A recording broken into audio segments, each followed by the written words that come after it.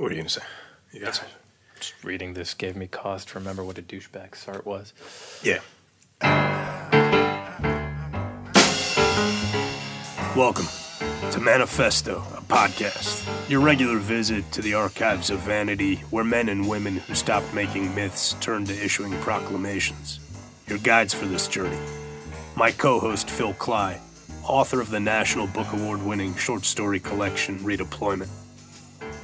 Our crack producer, talented musician and recording engineer, Adam Camara, and me, the knocker-off of tall hats, Jake Siegel. May you continue to be a person.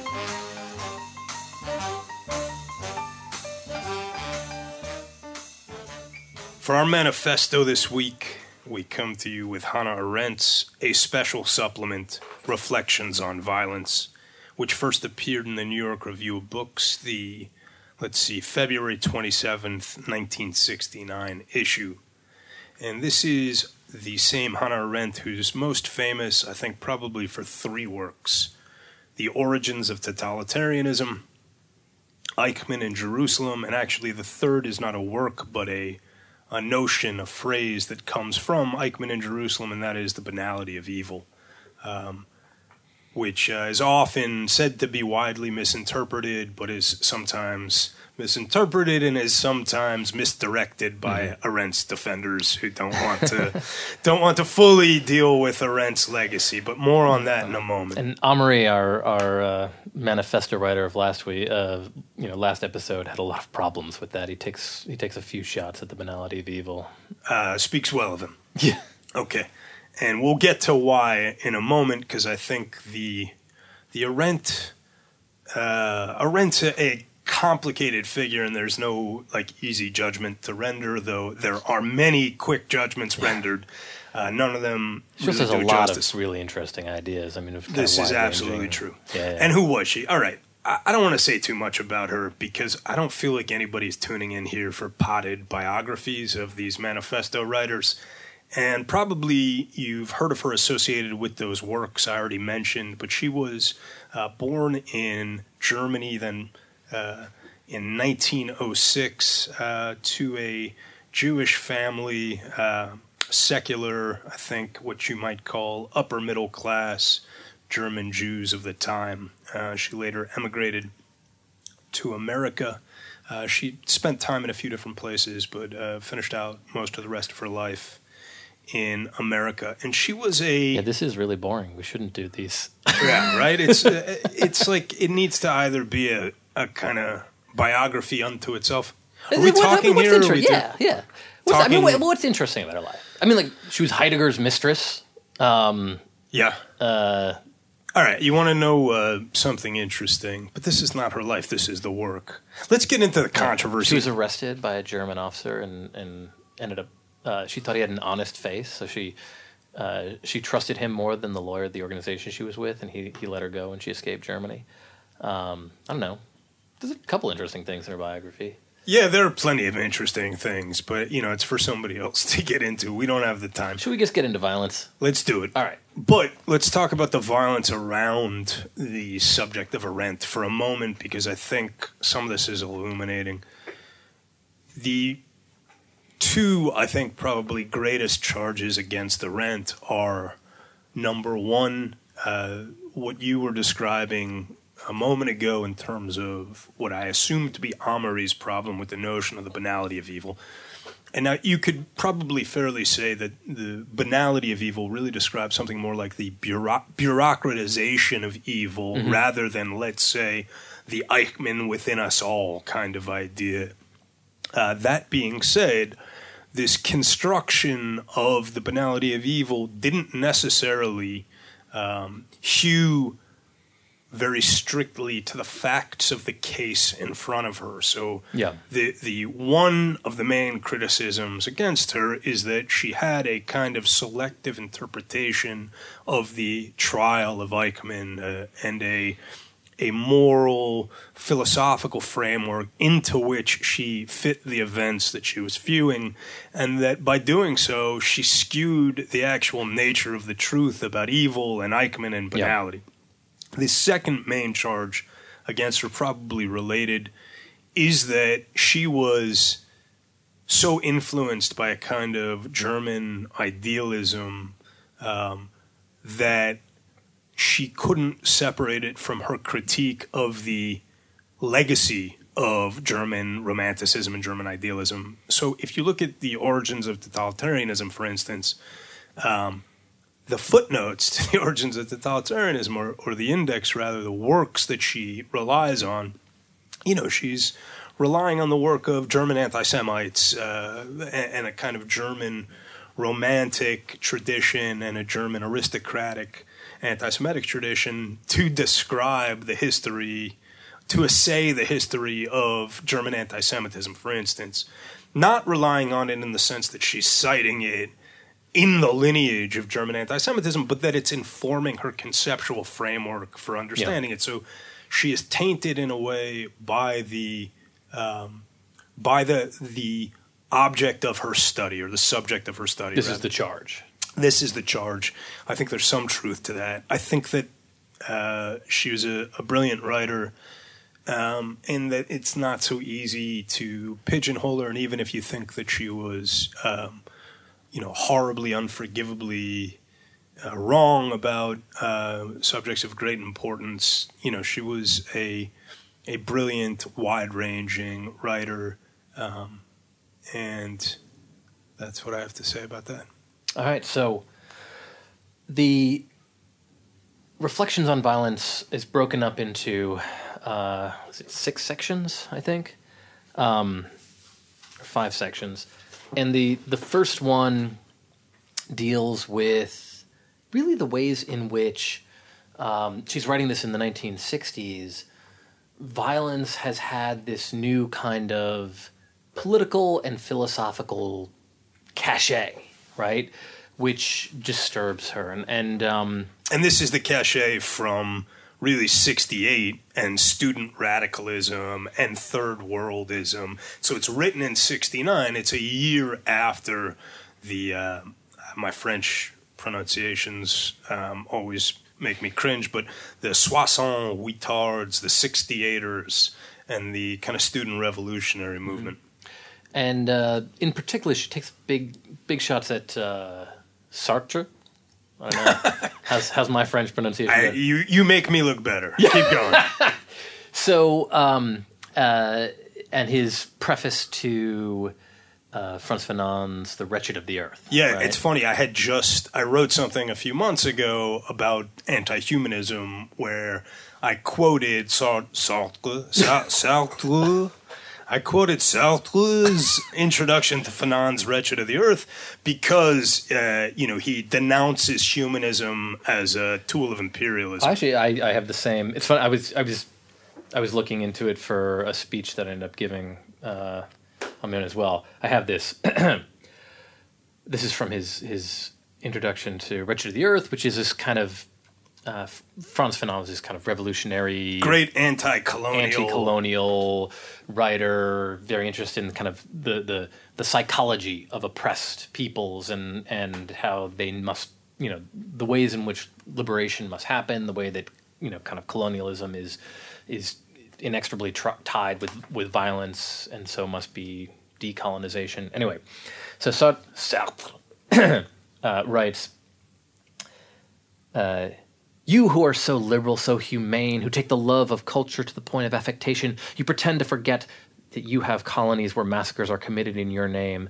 And then a little later, first of all, we must confront an unexpected sight, the striptease of our humanism. Not a pretty sight in its nakedness, nothing but a dishonest ideology, an exquisite justification for plundering, its tokens of sympathy and affectations, alibis for our acts of aggression. The pacifists are a fine sight. Neither victims nor torturers. Come now, if you are not a victim when the government you voted for and the army your young brothers served in commits genocide without hesitation or remorse, then you are undoubtedly a torturer, and if you choose to be a victim, risking 1 or 2 days in prison, you are simply trying to take the easy way out. It's such a gaudy, affected, it's funny. And a subliminal shot at Camus, which is just the neither victims nor because Camus had written, neither victims nor executioners, which is Camus' motto. Camus, meanwhile, who participated in the resistance in a meaningful way and is one of the great humane philosophers of the 20th century. Here you go. Here it is. Right? We were going to get into the same thing. Okay. It's Camus or Sartre. Okay, pick. You can't have both. Camus. It's Camus. The same way. All right, it's the American League or the National League. You have to pick one or the other. Those are football? Baseball. I'm just saying that life is divided into certain binaries and that they're mutually exclusive and you have to pick one or the other. You can't have both. It's Bukowski or Fante. It's Camus or Sartre. These are meaningful distinctions. There's no question. And just, it's so galling for him to accuse Camus of standing on the sidelines when this is a guy, it's funny, there's a biographer who asked Henry Nogueres, I don't know how to pronounce it, the author of a 5-volume history of the French resistance, why he never mentioned Sartre, because after the war, Sartre was very talkative, and he responded, because Sartre was never in the resistance. In 20 years of studying the resistance, I never encountered Sartre de Beauvoir. I think he was part of a group that sometimes met and talked, and that was about it. So, meanwhile, Camus tried to enlist when the war started, but he had, for health reasons, he was turned down, and so then he joined a French resistance cell and was the editor-in-chief of its clandestine newspaper, Combat, which Combat is really good. Which is incredible, and which you can find a lot of online. Also, it was published as a book. Combat was published as a book. But I read in Iraq. Yeah. It's funny, the stuff we read in Iraq. But also his notebooks were published, which cover those years and are worth reading, worth skimming around in. All right, wait. We got on a tangent about just Sartre being a... Let me say one thing about what the Arendt is about. Yeah. It is on violence, and you described the way in which it's a reaction, accurately described the way in which it's a reaction to the upheavals of 68 and this student radicalism and Fanonism and this new kind of revolutionary fervor which sees nonviolent organizing as kind of complacent, bourgeois, ineffectual. So there's this fetishization of political violence. But it's really about violence and power would be a better title in the sense that it would set up what this is where she's working towards. Yes. Yeah. So she starts laying the sort of intellectual groundwork, which is this sort of fashionable glorification of violence at some point by people like Sartre, who had been more cowardly and then others, but also talking about people who really did engage in it, and she has a few, more than a few, sort of shots at the kind of what she views as shoddy thinking, and then it kind of moves into so what is violence and what is power, and what is their relationship. But before we get to that, let's start at the very beginning, because the first paragraph is about the technology of violence and warfare. Yeah. And it's interesting for a few reasons, right? What she's saying, and I'll quote from it here, the technical development of implements of violence has now reached the point where no political goal could conceivably correspond to their destructive potential or justify their actual use in armed conflict. Hence, warfare, since times immemorial the final, merciless arbiter in international disputes, has lost much of its effectiveness and nearly all of its glamour. Now, what she's referring to, obviously, is nuclear weapons, right?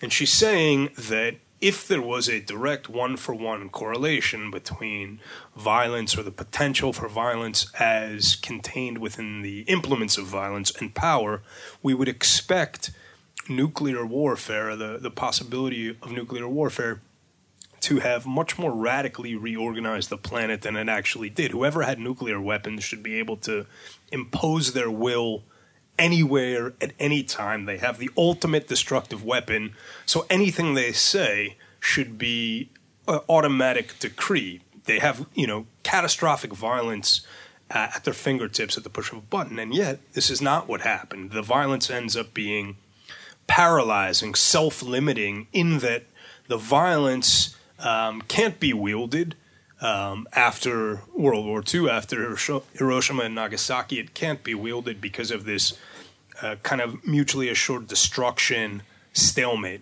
You're talking about mass murder, General, not war.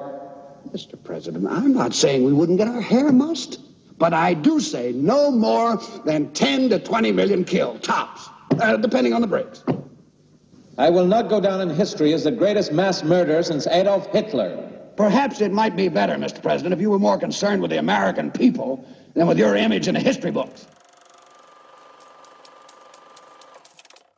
And so it's therefore actually limiting on power in a sense. It shows that political power and violence are not directly correlated in this way. And there's a military strategist, historian, a guy named Martin Van Creveld, who I've mentioned in writing a few times. He's a Israeli military thinker. He's a very strange guy.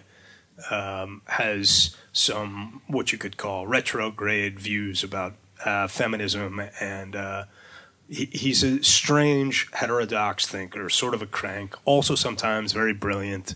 And he wrote probably his best-known book is called The Transformation of War, I think is the title.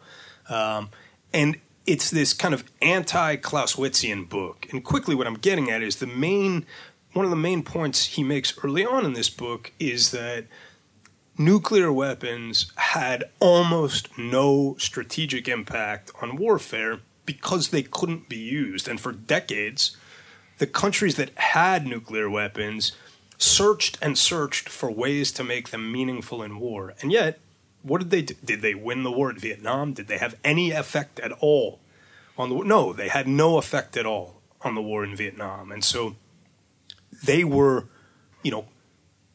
cosmic planetary levels of violence contained, in a warehouse. And yet their impact in terms of how much power they gave to the people wielding them to shape outcomes is much, much more constrained than is sometimes represented. Yeah, so then the question is, what is power, right? If it's not synonymous with violence, or if sort of capacity for violence does not lead to power, what is power? And in the second section, she goes through this, Mao Zedong, power grows out of the barrel of a gun, Bertrand de Juvenal, like different thinkers, and John Stuart Mill, and this sort of association that a bunch of thinkers have made between power and the ability to command, right? Obedience. Right. And of course, if you're holding a gun on somebody, you command instant obedience. And then in the middle of that section, she says, however, there exists another tradition and another vocabulary no less old and time-honored than the one mentioned above. When the Athenian city-state called its constitution an isonomy, or the Romans spoke of the civitas as their form of government, they had in mind another concept of power which did not rely upon the command-obedience relationship. And later she brings in... what page is that on with the This is on the 10th page. Okay, so it's the 10th out of 25 pages, so it's a little less than halfway through where she introduces this other concept of political power that she traces to the Greek constitution, or the what is it, the isonomy, the Athenian citizen state and the Roman civitas, right? Yes. So it's a little less than halfway through, but just to trace how she gets there, she starts off by decoupling power and violence. That's the first section. This is where sort of nuclear warfare comes in. And then after decoupling power and violence, she starts to look at the idea of violence on the left. And what she's trying to do is figure out, she's sort of working through power and violence, all sort of circling around this idea of the ultimate effectiveness and ultimate meaning of violence for the revolutionary left. Yeah, and for the revolutionary left, violence can be a part of a process of self-actualization, right? It can be a way in which you become human, right?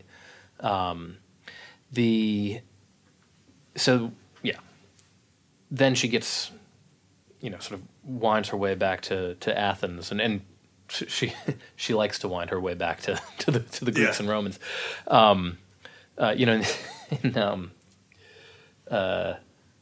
In On Revolutions, there's like a bit where she starts talking about just war theory, and she just goes to the Romans, just kind of like, you normally think of the whole tradition of, Augustine and but just sort of skips back 2,000 years. Okay, and here she starts talking to this idea of obedience to laws instead of men, and what she says is what that phrase actually means is the support of the laws to which the citizenry has given its consent, right? Such support is never unquestioning, and as far as reliability is concerned, it cannot match the indeed unquestioning obedience that an act of violence can exact, the obedience every criminal can count on when he snatches my pocketbook with the help of a knife or robs a bank with the help of a gun. It is the support of the people that lends power to the institutions of a country, and this support is but the continuation of the consent which brought the laws into existence to begin with. And she quotes Madison saying, "All governments rest on opinion," right? And Madison is not just talking about democracies, right? I think of there's a kind of interesting point that Francis Fukuyama makes in I think it's The Origins of Political Order.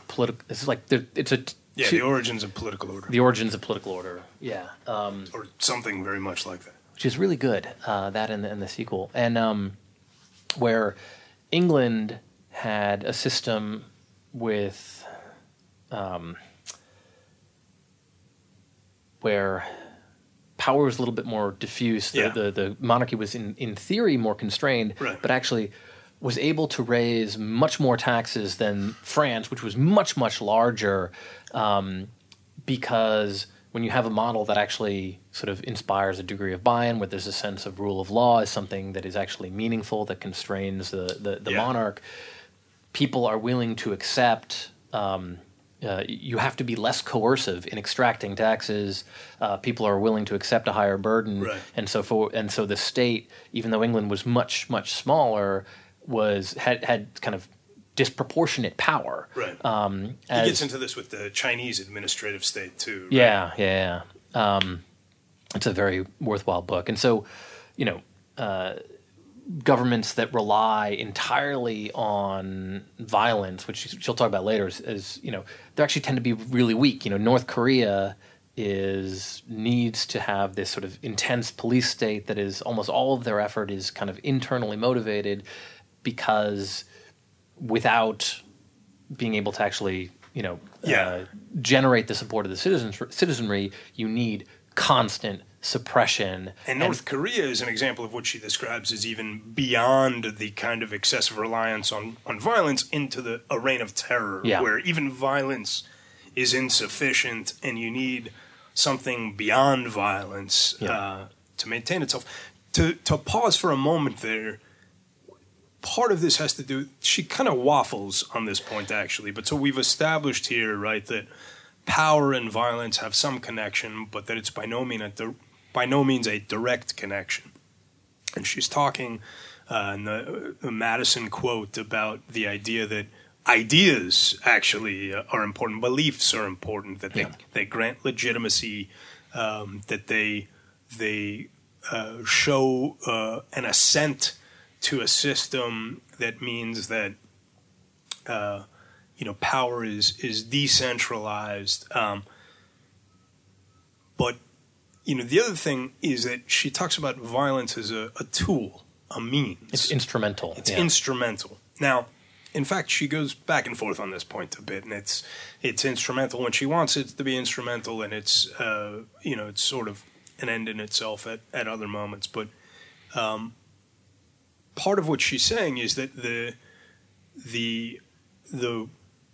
reliance, the over-reliance, the fetishization of violence by the New Left is in part mistaking a means for an end. And she's constantly trying to show how, like, these thinkers who think they're in a Marxian tradition, Sartre among them, are actually have little to do with the kind of Marxist understanding of the function of violence in driving historical progress. And she's interested in figuring out how the left arrived at this point. And it's interesting, given where we're at now, with this sort of new revitalized left in America and elsewhere, trying to figure out what it believes and its own relationship to violence.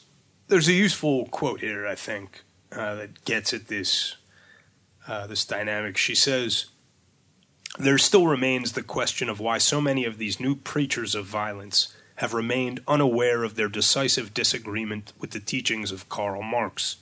Or, to put it another way, why they cling with such stubborn tenacity to concepts which are not only refuted by actual events, but are clearly inconsistent with their own politics.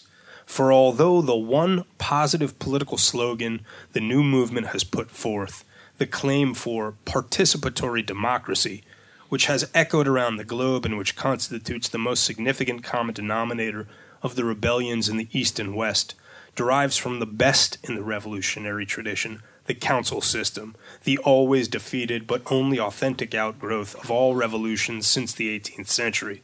It cannot be found in, nor does it agree, either in word or in substance, with the teachings of Marx and Lenin, both of whom aimed at a society in which the need for public action and participation in public affairs would have withered away along with the state itself."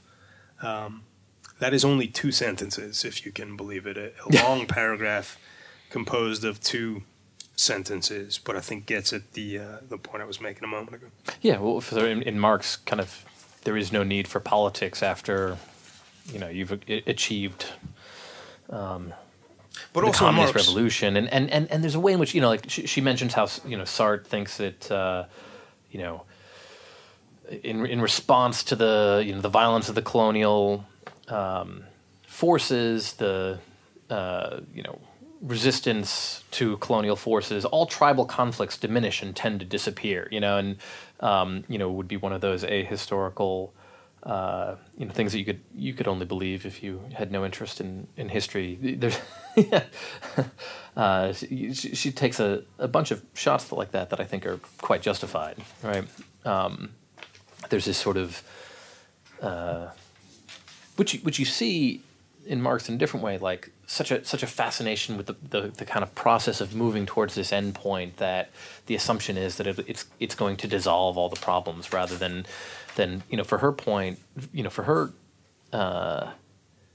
politics is always going to be a central aspect of the human condition, right? She has a book about that, where she sort of divides man's active life into like labor and work and political action.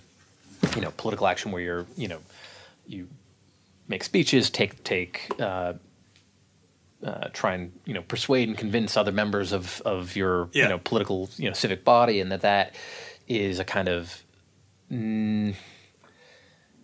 whenever you take a political action, you can never know the outcome, right? Because anytime you influence the civic body, right, there's counter decision, counter reactions, and just a kind of chain of events that never ends. Within a sort of fluid, constantly moving forward into the future, group of other civic actors. And, for her, imagining that demand for recognition and identity formation within the civic sphere and action that men can take, that any of the problems that are inherent to that are going to be solved by any kind of instrumental means is ahistorical insanity. Yeah, so she's questioning both the Marxian linear history, teleological history. She's saying both that this Marxian idea of how history works is not maybe not correct, but also not actually present in the people who think that they're heirs of Marx. So Marx doesn't think that violence is what drives history. Right? Yeah. This is not the violence, the proletarian revolution comes at the very end. It's a kind of instrumental means of forming the worker state that will then wither away, but it's by no means the driving force of history. So she's looking at it from that angle, and as Arendt points out, some revolutions need not even really be violent, because once political power is withered away, the simple action of people standing up, and she gives historical examples, can just sort of show the fragility and weakness of the state, and it kind of immediately collapses. She points to the French student revolt in '68, actually, as this symbolic protest. There was some violence, but very low level by any objective measure. And it sort of exposes the fragility of the state. But she's saying, and I think she's right about this and was very prescient in making this point, actually. She's saying, where does this come from? And she looks at George Sorel. Sorel, who had his own well-known writings on violence and who's a kind of syncretic figure of both the left and the right, in a sense, claimed by certain left-wing traditions and right-wing traditions, best known, I suppose, for the universal strike, but proponent of a kind of blood myth. And she says this is perhaps the greater influence on this current idea of revolutionary violence. It's a Sorelian legacy. Yeah. And so, then in her bit on revolution, I said it doesn't tie really to any of these thinkers, and she brings up these examples where it doesn't. So she says, look, power is the essence of all government. Violence is not, right? And there's another one of those places where she argues that violence is by its nature instrumental, right? Like it needs guidance and justification. And she says power needs no justification. It's inherent in the very existence of political communities. What it does need, however, is legitimacy. And she says, power springs up whenever people get together and act in concert, but it derives its legitimacy from the initial getting together rather than from any action that then may follow. And then she says, violence needs justification, and it can be justifiable, but its justification loses in plausibility the farther away its intended end recedes into the future. Yeah, I think this gets a bit ridiculous and very neat, and the power adheres in the moment of getting together, and then it goes away. No, these are more dynamic processes. The power and the violence are actually more closely related than this suggests. She wants to disentangle them in a way that makes of them kind of elemental antagonists or primary elements. She wants them to be utterly discrete primary elements, that are fundamental, compositional, right? Like this is what the world is made of: power on the one hand, oil and water, power and violence, fire and water. Well, I don't know. I think she argues that they're opposites. She says directly later in the essay that they are in fact opposing. That you can have. You can have violence and power together, but you can't grow power out of violence. Yeah, but if the idea is that power represents the willing assent of the ruled to the rules, or the assent of the governed to the governance. I forget what's the phrase she uses when she says, like, this is the one I just read in that phrase with Marx. Whatever that phrase is that she uses, where she's describing essentially how the one great legacy of all these left-wing movements is really the same. It's participatory democracy, right? If power is the participation, what she's neglecting is the way in which violence can, when it's effective, replenish the participation. So the idea that violence is what comes in when the participation wanes is not necessarily true, and also misunderstands even the instrumental nature of violence, because violence that's understood to be just or noble can enhance the participatory nature. And so that, they are much more dynamically related, I think, than this kind of antithetical relationship she's setting up suggests. You're talking about sort of violence directed outward, or it's sort of like universally acknowledged sort of just targets within a society? Yes. Yeah. Yes. Which she touches on a bit, but yeah, I think that that's neglected, and I think the idea that the power adheres only in that early formation misses the way that, there are these cycles of assent to an idea, maybe the decay of that idea, maybe then a revitalization that occurs where there's a renewed belief driven both by events and perhaps a new idea that's born, a new way of believing. Well, I mean, also there's so many circumstances where belief in the legitimacy of power is dependent upon, the people giving that assent of the governed to see their leaders enacting violence, right? Like I was talking to a special forces guy, and one of the problems that he was dealing with in 2010 was he had these sheikhs who had been in the insurgency who were sort of willing to work with him, but lower down, the kind of tribesmen felt that legitimacy was conferred by striking a blow against the Americans, or at least that was one way that you could sort of burnish your legitimacy. And so one of the things that the sheikhs would do was sort of, they would work with the Americans, but also turn the blind eye towards, tribesmen launching mortars or other kind of sort of attacks with like a low probability of creating casualties or creating too many sort of issues that were, too large. And so, there's a way in which these things get woven together in a way that is, I agree. Sometimes it's a little bit too neat in here. Yeah. Though I think the basic understanding of the way that, violence against an individual or against a population you cannot coerce. You can't necessarily coerce power, right? Like you need some sort of buy-in. No, yeah, you need some buy-in, but you can coerce. You can coerce buy-in is one of the lessons of the 20th century. In fact, that Camus understands very well. It's a fragile buy-in. Maybe it's a kind of feral buy-in where it's like you believe in a system that is like a snitching police state system, and you believe in it because you're afraid if you don't believe in it, somebody's going to tell the cops that you don't believe in it. But that may be sort of radioactive and decaying, that sort of buy-in. Like it might not be sustainable, but it exists in bursts.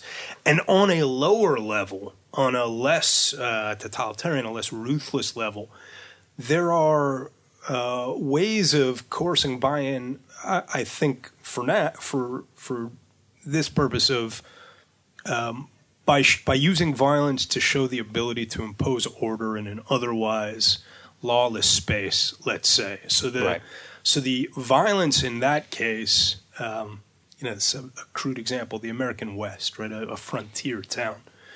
The violence imposed in an American frontier town, which is absolutely coercive in that it's taming the anarchic behavior of the people in this western frontier town, induces buy-in in that people who desire an orderly society in which to live, an orderly community in which to live, respond to that violence with an assent to the power behind the violence because they like the order it produces. They desire the order it produces. Does that make sense? Yeah. But let me read this one line because I think this sums up what she's saying that we're responding to. She writes, "To sum up, politically speaking, it is not enough to say that power and violence are not the same. Power and violence are opposites, where the one rules absolutely, the other is absent. Violence appears where power is in jeopardy, but left to its own course, its end is the disappearance of power. This implies that it is not correct to say that the opposite of violence is nonviolence. To speak of nonviolent power is actually redundant. Okay. Sure. And also, by the way, if violence is a means, how can a means and an end be opposites? Yeah. If power is an end and violence is a means, or maybe she's not saying power is an end, actually. She says peace is an end in itself. Yeah. Okay. That's also, around there is also when she gets to the terror state, right? Which is, and one interesting thing that she says about that, a state that is so wholly reliant on violence that it depends on a sort of terrorized population, is that she says it depends almost entirely on the degree of social atomization, the disappearance of every kind of organized opposition, which must be achieved before the full force of terror can be let loose. And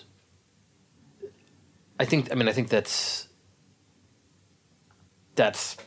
interesting, right? That and kind of goes along with some of the other thinkers that we've seen before, right? I mean, Amory talked about the way in which one of the functions of one of the sort of psychological things that was impressed upon him as a victim of Nazism was extreme loneliness, right? And McIntyre talking about how that kind of collective sense of oneself being essential to to human beings understanding what it is that they're the good that they're searching for, whereas that kind of thing, because it fundamentally can't be controlled in any organized way coercively. It can be influenced by violence. If you're going to rely entirely on coercion, on violent coercion to control a state, you need to break down those kind of social bonds, except for those that are not, operating within very strict parameters. Yeah. Word. So, all right. So where does she go with this, right? She's laying out what is violence, what is power, what is the relationship between the two of them. How do they relate to theories of history and historical progress and social arrangements within society? And what she comes to at a certain point is this idea.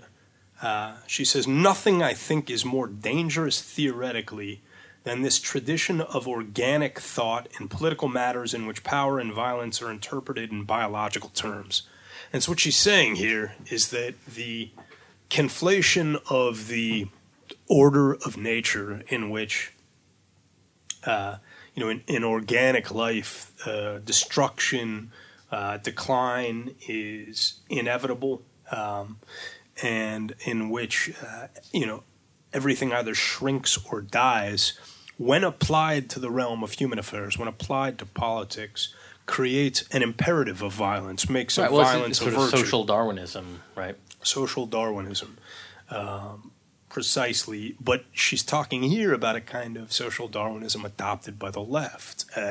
She's talking here not about the idea that the kind of classic. Now, of course, social Darwinism started on the left before the right took it, but now we're back to the social Darwinism of the left. So, we associate social Darwinism mostly, I think, when people hear about it, they think of a, kind of proto-fascist survival of the fittest argument. But in fact, there's a progressive tradition of eugenics that precedes that, and of Darwinian social theory that precedes that.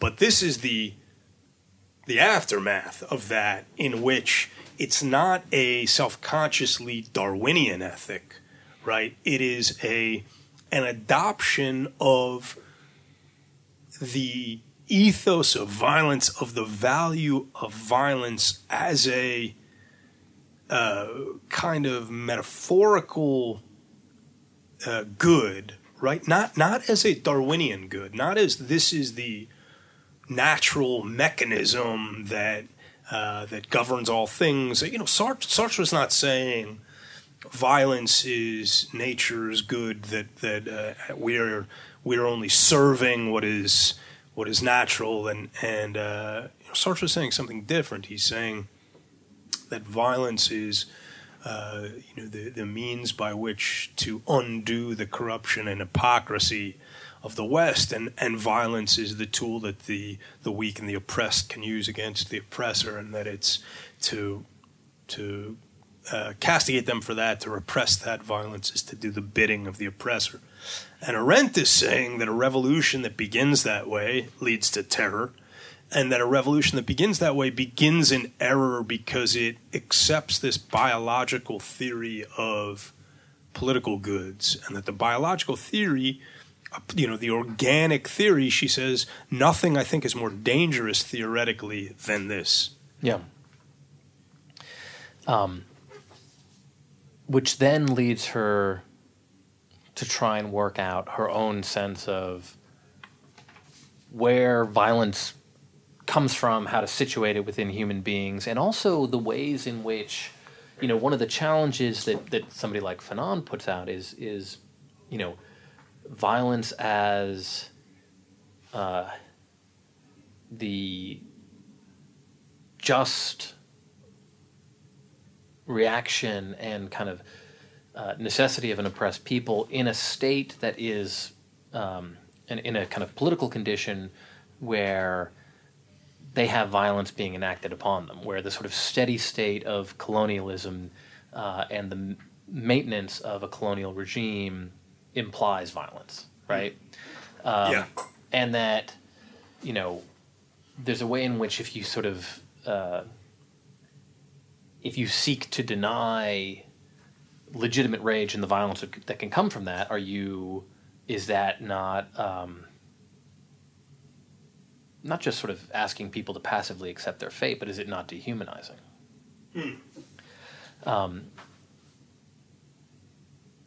Because that is, that is how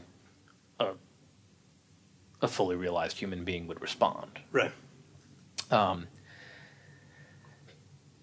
And so she talks about, in the 5th section, rage. And she says, that violence often springs from rage is a commonplace. And rage can indeed be irrational and pathological, but so can every other human effect.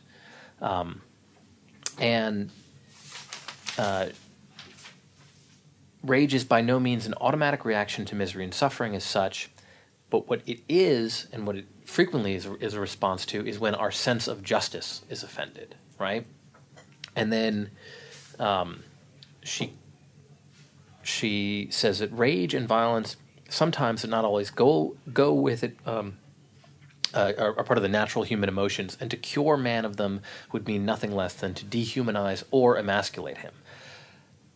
But she caveats that by saying that rage and violence can turn irrational when they're directed when they're directed against substitutes, right? Yeah.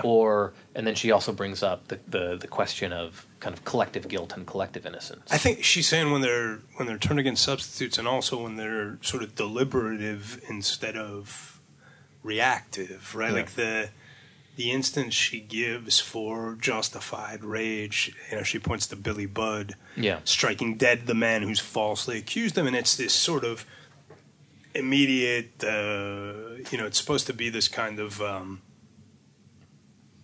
don't know what it's supposed to be, actually. Let me think a little bit more about this, but the sense that I had from Arendt, now I'm thinking about it a little harder when I'm recalling Billy Budd, but the sense that I had from the Arendt was that she was saying that rage as a natural response is justifiable, and the violence produced of rage that's a natural response to a kind of, immediate indignity or injustice is justifiable, but that when that reactive, instinctual thing is bottled or is elevated to become a political principle, that's when it becomes poisonous, and that's when this organic system is dangerously imposed on the human and the political. And that's when it's sort of further separated from the kind of immediate situation that sparked it. You know who Conor Cruz O'Brien is? Have you read any of his stuff? Conor Cruz O'Brien was a Irish liberal writer, Very, very interesting, brilliant writer. I think he was half Protestant, half Catholic. He had heterodox views. He used that word a lot. But he was an opponent of many forms of political violence in Ireland, though not all.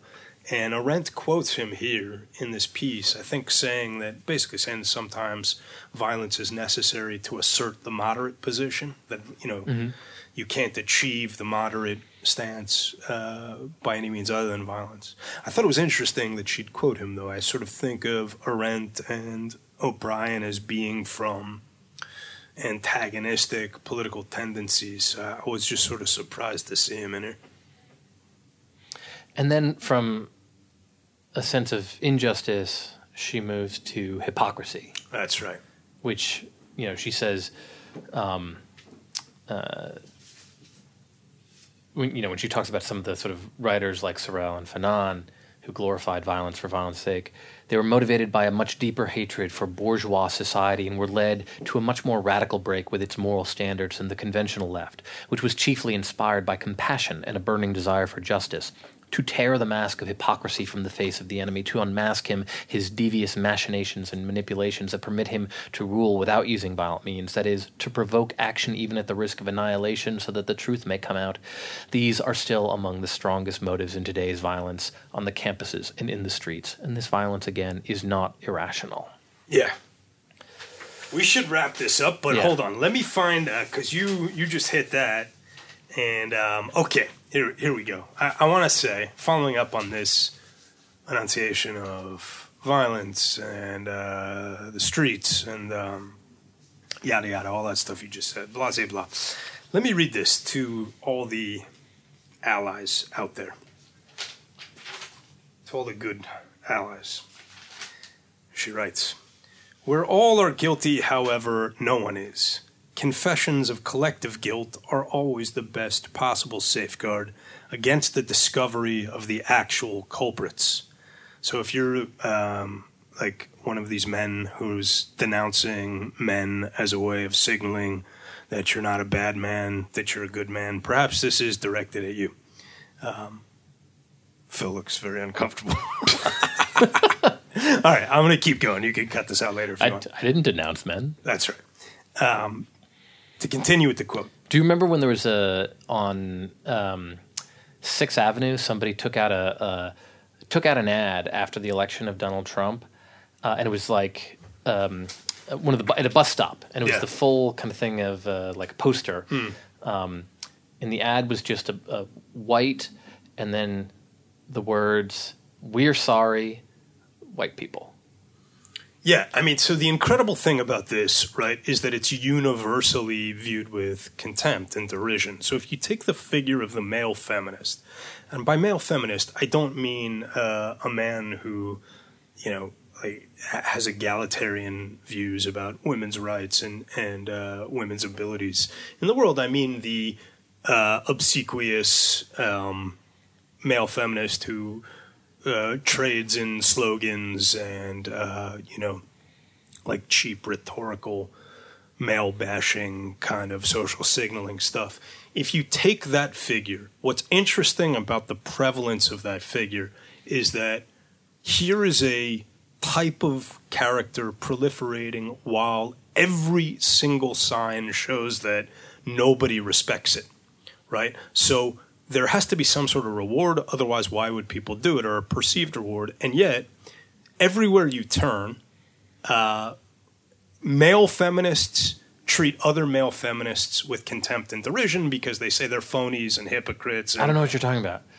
Okay, let me explain it to you. If you look at the sort of figure of the woke male feminist, right? There was a Jezebel article a few weeks ago about a writer for Mike.com. Yeah, I know about this. Okay. Okay, but here you're talking about somebody who is accused of misconduct, well, right? I'm talking about I'm talking about a specific passage in that piece in which, by way of providing context about who he was as a journalist, he was described as somebody who sort of traded on traded on the association with the marginalized, which was, and much of the response to the piece, or a certain kind of response to the piece, focused on the fact that this guy posed as a male feminist and was, in fact, violating this in the worst possible way because he was abusing and preying on women while pretending to be a male feminist. But what I find is that it's not just the hypocrisy that people respond to with revulsion and contempt.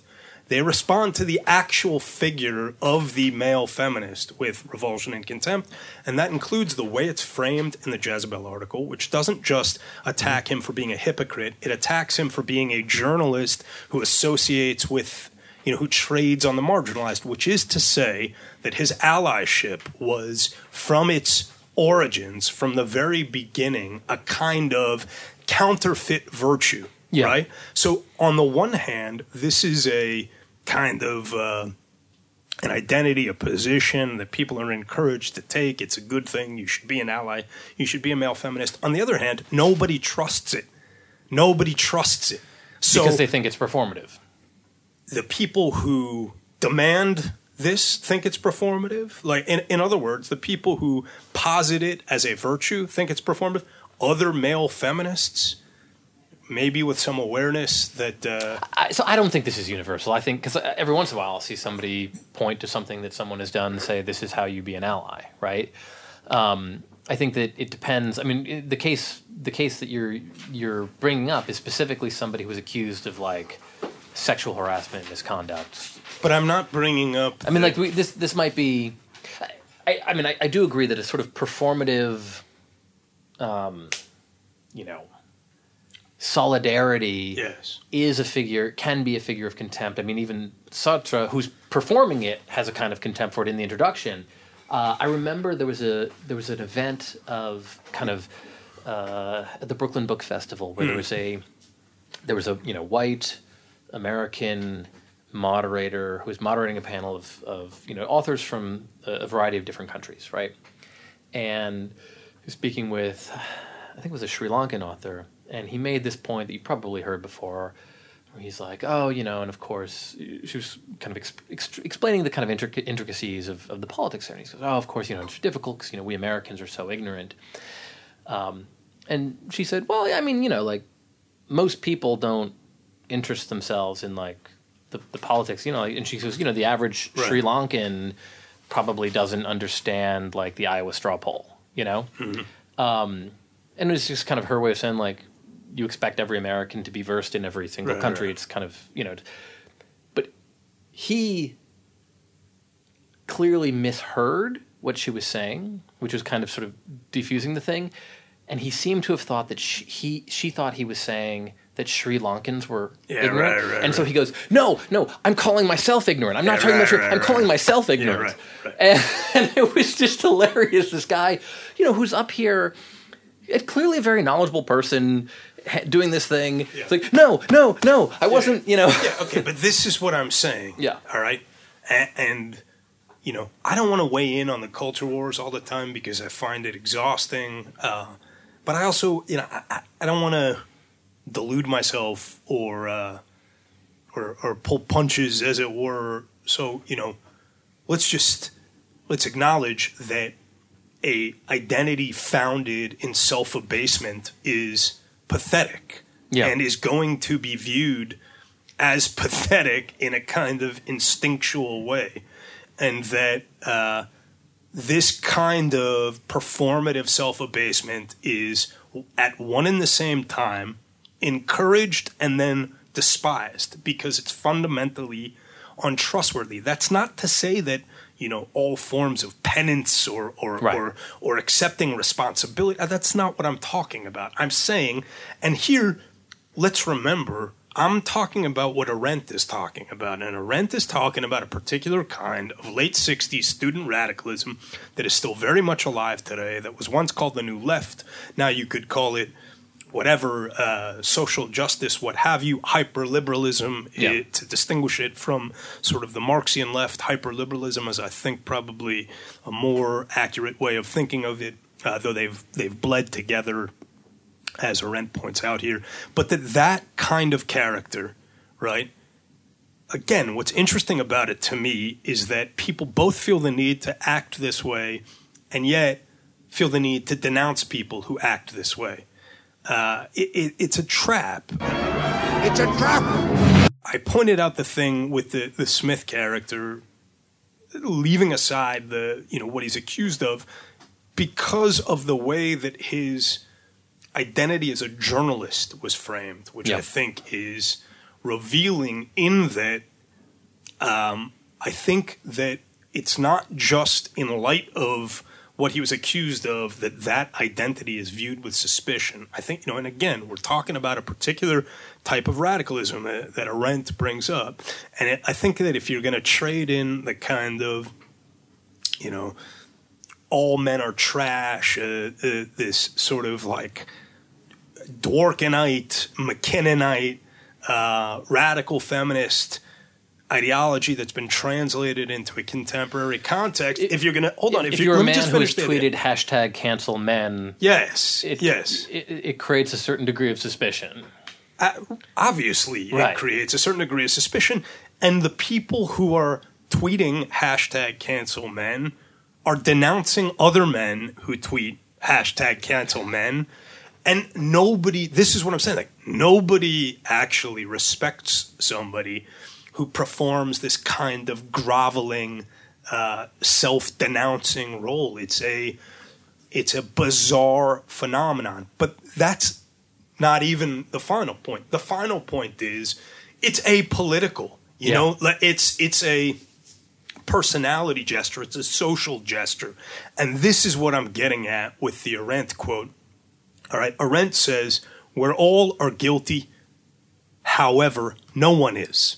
Confessions of collective guilt are always the best possible safeguard against the discovery of the actual culprits. In this particular instance, it is, in addition, a dangerous and obfuscating escalation of racism into some higher, less tangible regions. The real rift between black and white is not healed when it is being translated into an even less reconcilable conflict between collective innocence and collective guilt. It is racism in disguise, and it serves quite effectively to give the very real grievances and rational emotions of the Negro population an outlet into irrationality and escape from reality."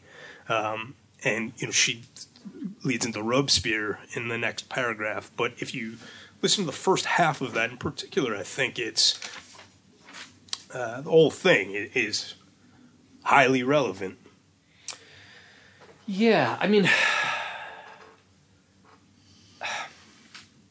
I think it's tricky because I think as we've been sort of chewing our way through, especially the past couple manifestos, I think a sense of collective responsibility is clearly in order, right?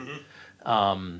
And this is the opposite of responsibility. Right. It is precisely the opposite of responsibility. It is these broad categorical denunciations are exactly how you evade responsibility. You displace all responsibility, even if you're saying, "Hey, we're sorry," as if your sorrow, as if your personal guilt amounted to anything at all. No, it's a kind of a theater of politics, a theater of morality, but it's and then she moves back into the notion of violence and the idea that like this sort of theater with its glorification of violence is going to inspire the kind of solidarity that you have on the battlefield, right? But that battlefield solidarity is actually very fragile for forming, kind of broader political views. I actually kind of wrote about this in the piece I did for The Atlantic. And so it's kind of this mirage of collective action that is similar to power that's not going to happen. And then she sort of ends with this notion of the greater bureaucratization of public life, right? Where it becomes increasingly more difficult to find the actual culprits, right? So in the first one, there's this sort of performance of collective innocence and guilt that obscures culprits.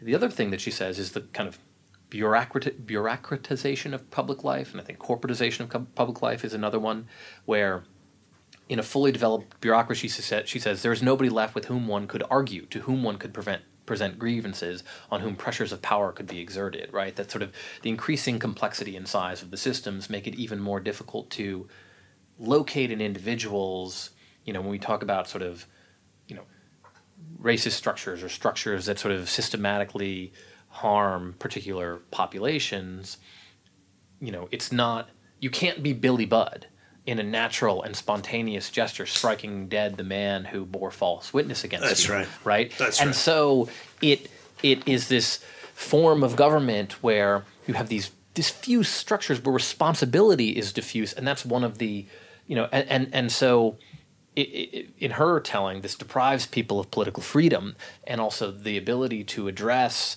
to address these kind of concerns, which I think sort of speaks to, in her telling, the appeal of these notions of collective guilt and collective innocence, because, how do you deal with a diffuse bureaucratized structure that nevertheless perpetuates very real and measurable injustice? Same again, please. What's that? Press harder this time. Good. Oh, but this is all about. That is your receipt for your husband. Thank you. And this is my receipt for your receipt. Yeah. Yeah. A good And point. she sort of ends it, suggesting this will continue to be a problem in the future, which I think it obviously is. So, That was I just that was bold of her to predict that violence and power. Would, and she was right, so it paid off. That gamble paid off. Should we move on to the Miller? All right, tell me about the Miller. So, Frank Miller is a comic book artist, and kind of did these really gritty noir, comic noir. Yeah. his Pulp noir. Yeah. Sin City, became famous for. Is that more famous than The Dark Knight? At this So point, Dark Knight was, I think, the big one, and then when the movie came out, I think Sin City became famous. But Sin City was, I think, the most visually striking thing that he did. Yeah. So he was the writer. Also, Yeah. he was an inker in addition, but he wrote the original Sin City comic. He wrote the Dark Knight comics. Daredevil. So that to me, I'll say off the bat, comics have gotten weird in the past 20 years, both in the way that, every movie is now a comic movie is kind of made me feel weird about them. I finally watched Black Panther. I don't want to watch any of these movies. I enjoyed it. I saw Black Panther. It was, it was fine. It was entertaining. It just wasn't great. It was probably a little too long, but entertaining, pretty good. But just in general, the comic book genre of movies sort of bores me, and I feel is kind of weird and played out. But at one time in my life, I liked comic books a lot. I read a bunch of them. And Frank Miller, the best stuff he did was the origins of Daredevil and the Elektra Saga. The Elektra Saga, which is Daredevil's sort of assassin love interest, I guess would be the way to put this, really I think was incredible. And his Daredevil origin story in Hell's Kitchen was really good. But this is probably this and Sin City are what made his name, this kind of neo-noir pulp Batman character he created. And it's this very, he also gets criticized a lot because of his politics, especially sort of later. He did this, You gonna bring up the Occupy thing? Holy Terror, the anti-Muslim cartoon. Oh, I didn't even read that. I heard Yeah, I think he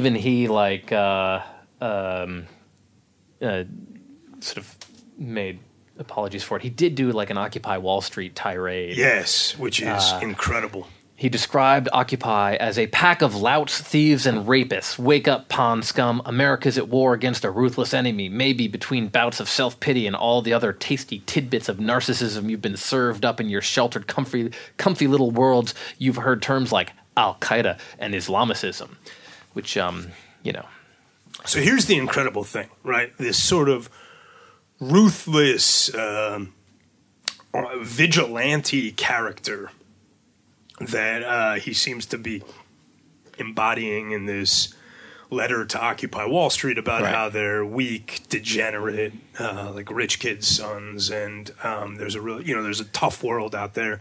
Reminds me of the Rorschach character in Watchmen by the vastly more talented Alan Moore. Yeah. And don't get me wrong, I loved the Frank Miller stuff when I was younger, but Watchmen is actually incredible. It's great, yeah.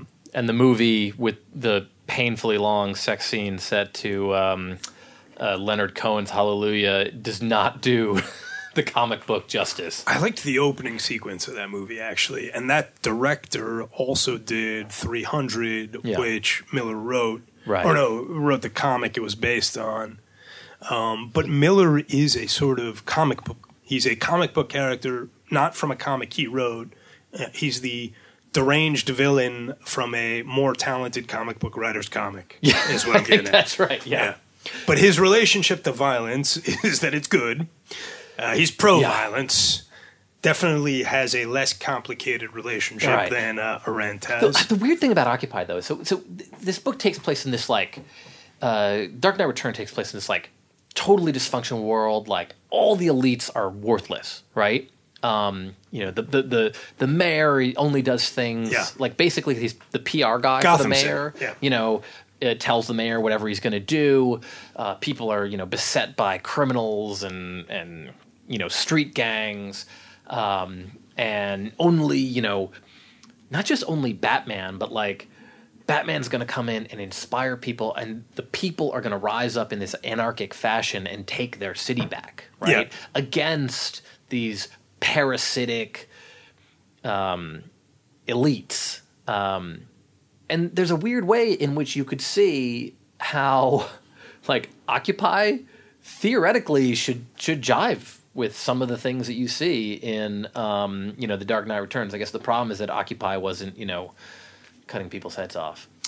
The problem is that Occupy didn't seek to fix Gotham through kind of primitive strength and cruelty. But righteous cruelty, unsparingness, let's say, rather than cruelty, a primitive, Spartan stoicism and violence, right? That's what Miller wants. Occupy is hippies in the street, but you're right. There's this weird way in which the complaints of Occupy mirror some of Miller's complaints.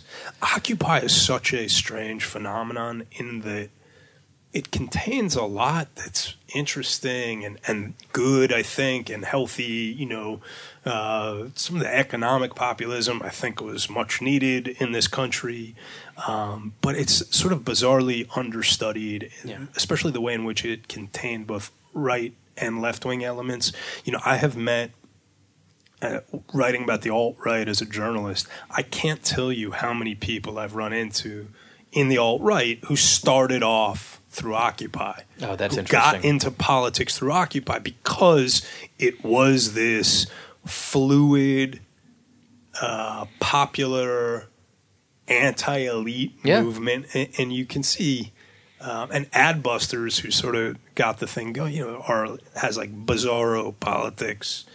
But anyway, okay, so he's pro-violence and anti-Occupy. So we'll give a quick rundown. It's pretty straightforward. Batman's been retired. He's old, right? He's an old or not guy. Old, but like he's in his 50s, right? He's old for somebody who is gonna. He's been retired for a while, and everything's gone to hell. Everything's gone to hell, and superheroes aren't supposed to be in the open anymore, right?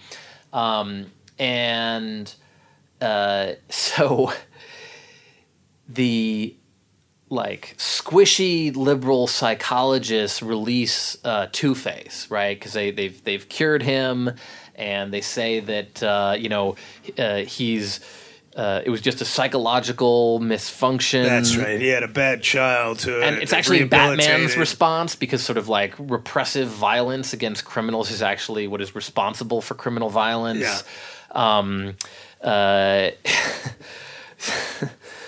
Yeah.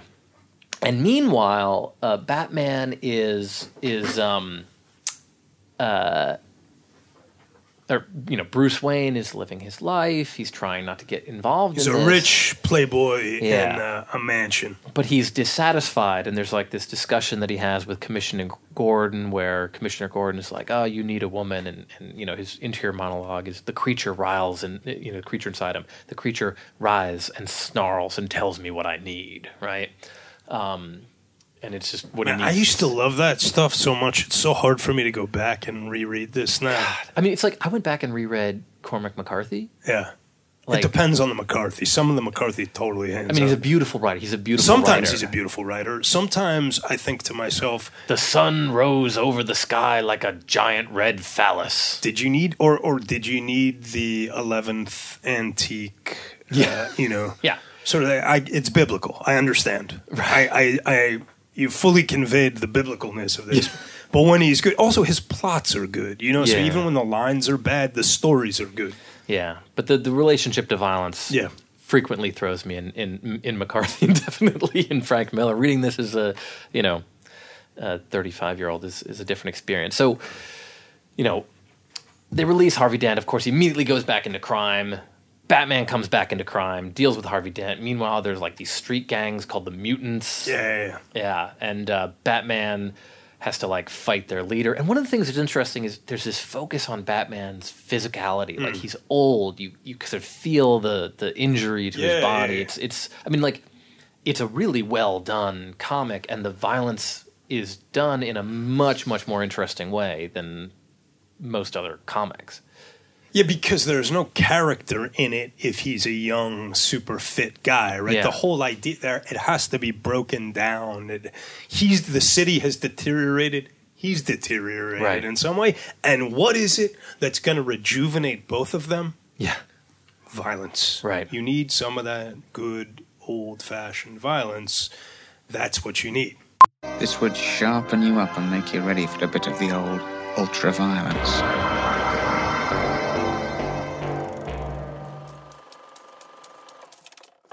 So he gets Two-Face, he gets beats the mutant gang. Then like a bunch of the mutants are now like huge into Batman. They want to be like him. He inspires them. Then the Joker comes back and again is like given like he goes on like a talk show. So there's these ways in which he's kind of taking shots at the political establishment, at the police who are more concerned with Batman's vigilante violence and with the gangs, right? And then like the media culture, and there's these bits where he's got like talking heads arguing with each other, in this sort of like reactionary sort of fever dream of what sort of a squishy liberal relationship to vigilante violence would be, and then finally, and one of the things that's really great is the final kind of person that Batman has to go up against is not an enemy, but it's Superman, right? Because Superman represents a totally different way of conducting oneself and behaving yourself. Not noirish, bureaucratic in a way, right? Yeah. Sort of you procedural. always say yes to anyone with a badge or a flag is Batman's critique of Superman, whereas he's for the anarchic people. The libertarian warrior.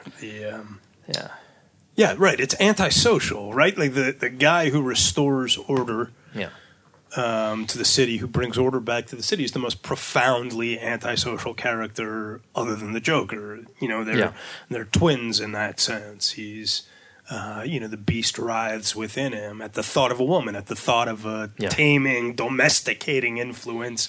He has to go be antisocial, but he channels his antisocialness like a ancient warrior might into fending off the barbarian hordes. Look, let nothing I have said suggest that I didn't love this stuff very much as a kid. A lot of his other stuff as well. And he really, you have to give him credit. I give him credit. I suppose you could blame him if you wanted for innovating a style in comics that was super influential and that was better than a lot of the other horrible trends in comics around that era and a little later. The sort of noir comic, the hard-boiled comic, produced a lot of good stories. He also went on to do some really bad stuff like Batman Y2K, where he gets shrunk. Did you read that? No. It's terrible. It sounds terrible. Martha Goes to Washington, all bad stuff. But he wrote a tremendous amount. He's very prolific. But his relationship to violence is the funny thing, right, is it's a comic book. Yeah. Thing. He's a comic writer. He thinks along the lines of a comic book character. Yeah. He seems to. You read that Occupy Wall Street thing, and you realize, oh, this is a speech bubble, Right. And he is the Dark Knight in this scenario. I think he's Rorschach, is what I'm saying. Yeah. But that's where he's at. Yeah, I mean, Rorschach in Watchmen. In Watchmen, is basically a Batman character, but taken seriously. Like, what would that look like in a real world? A psychopath. And it would look like a psychopath. Yes. Yeah. Who's not, who has a certain integrity, right? Psychopath's integrity. But it's a psychopath's integrity, and is not going to be corrupted by these corrupting institutions. But like, that's a problem, And there's no notion aside from like people spontaneously rising up and attacking violent predatory street gangs. There's no sense in this of any kind of anything that we'd recognize as politics, right? And politics is just, people trying to massage points in the media, and it's just a game. And no, Batman has to rescue us from what politics has wrought. Politics is the squishy liberals, the corrupt elites. Mm-hmm. The only decent. There's a couple. And like the Reagan character, like the president is basically Ronald Reagan. He's corrupt too. Even Commissioner Gordon, right, who's fundamentally decent, is ineffectual. Right. The best Gordon can do is get out of the way for the real agent of justice. Yeah, and so I greatly enjoyed this when I was much younger and read it, and when I read it again, I was like, oh, okay. Yeah, I don't think you're supposed to read it in your mid to late 30s. The other thing, and we probably should have led with this, but it's got a huge appeal to people, and I think it's got a huge appeal to people in their mid to late 30s as well. I don't. You think so? I think so. Yeah. To read it or as a nostalgic thing? I think this relationship to violence. I think this relationship to violence is so much a part of American culture. Itself. Yeah. Well, look, the thing to say about the comic itself that we probably should have led with also is that the art is incredible. It's great. And so the story is good, but it's a comic, so it matters. And it's beautiful. The idea that there's complex social dysfunction. Yeah. What could solve it? Violence. Americans love the idea that we can have violent solutions to complicated problems. And violence is a pretty blunt tool. Listen, this is a particular kind of American violence too, right? It's the lone rebel. It's this sort of antisocial libertarian. He's anarchic. But he's the conscience and he's the anti-conscience. He's the hero and he's the anti-hero. But the paneling is really well done. It's great. It's amazing. The art is fantastic. The pen work is phenomenal. It's just the art is really clean. The line, it's a great line. Yeah. What year was this? Do you know? It's in the 80s, right? Yeah, it's in the 80s. And what's going to come after this is all that gross, like Todd McFarlane stuff. Really, what was the other guy's name? Rob. I don't know.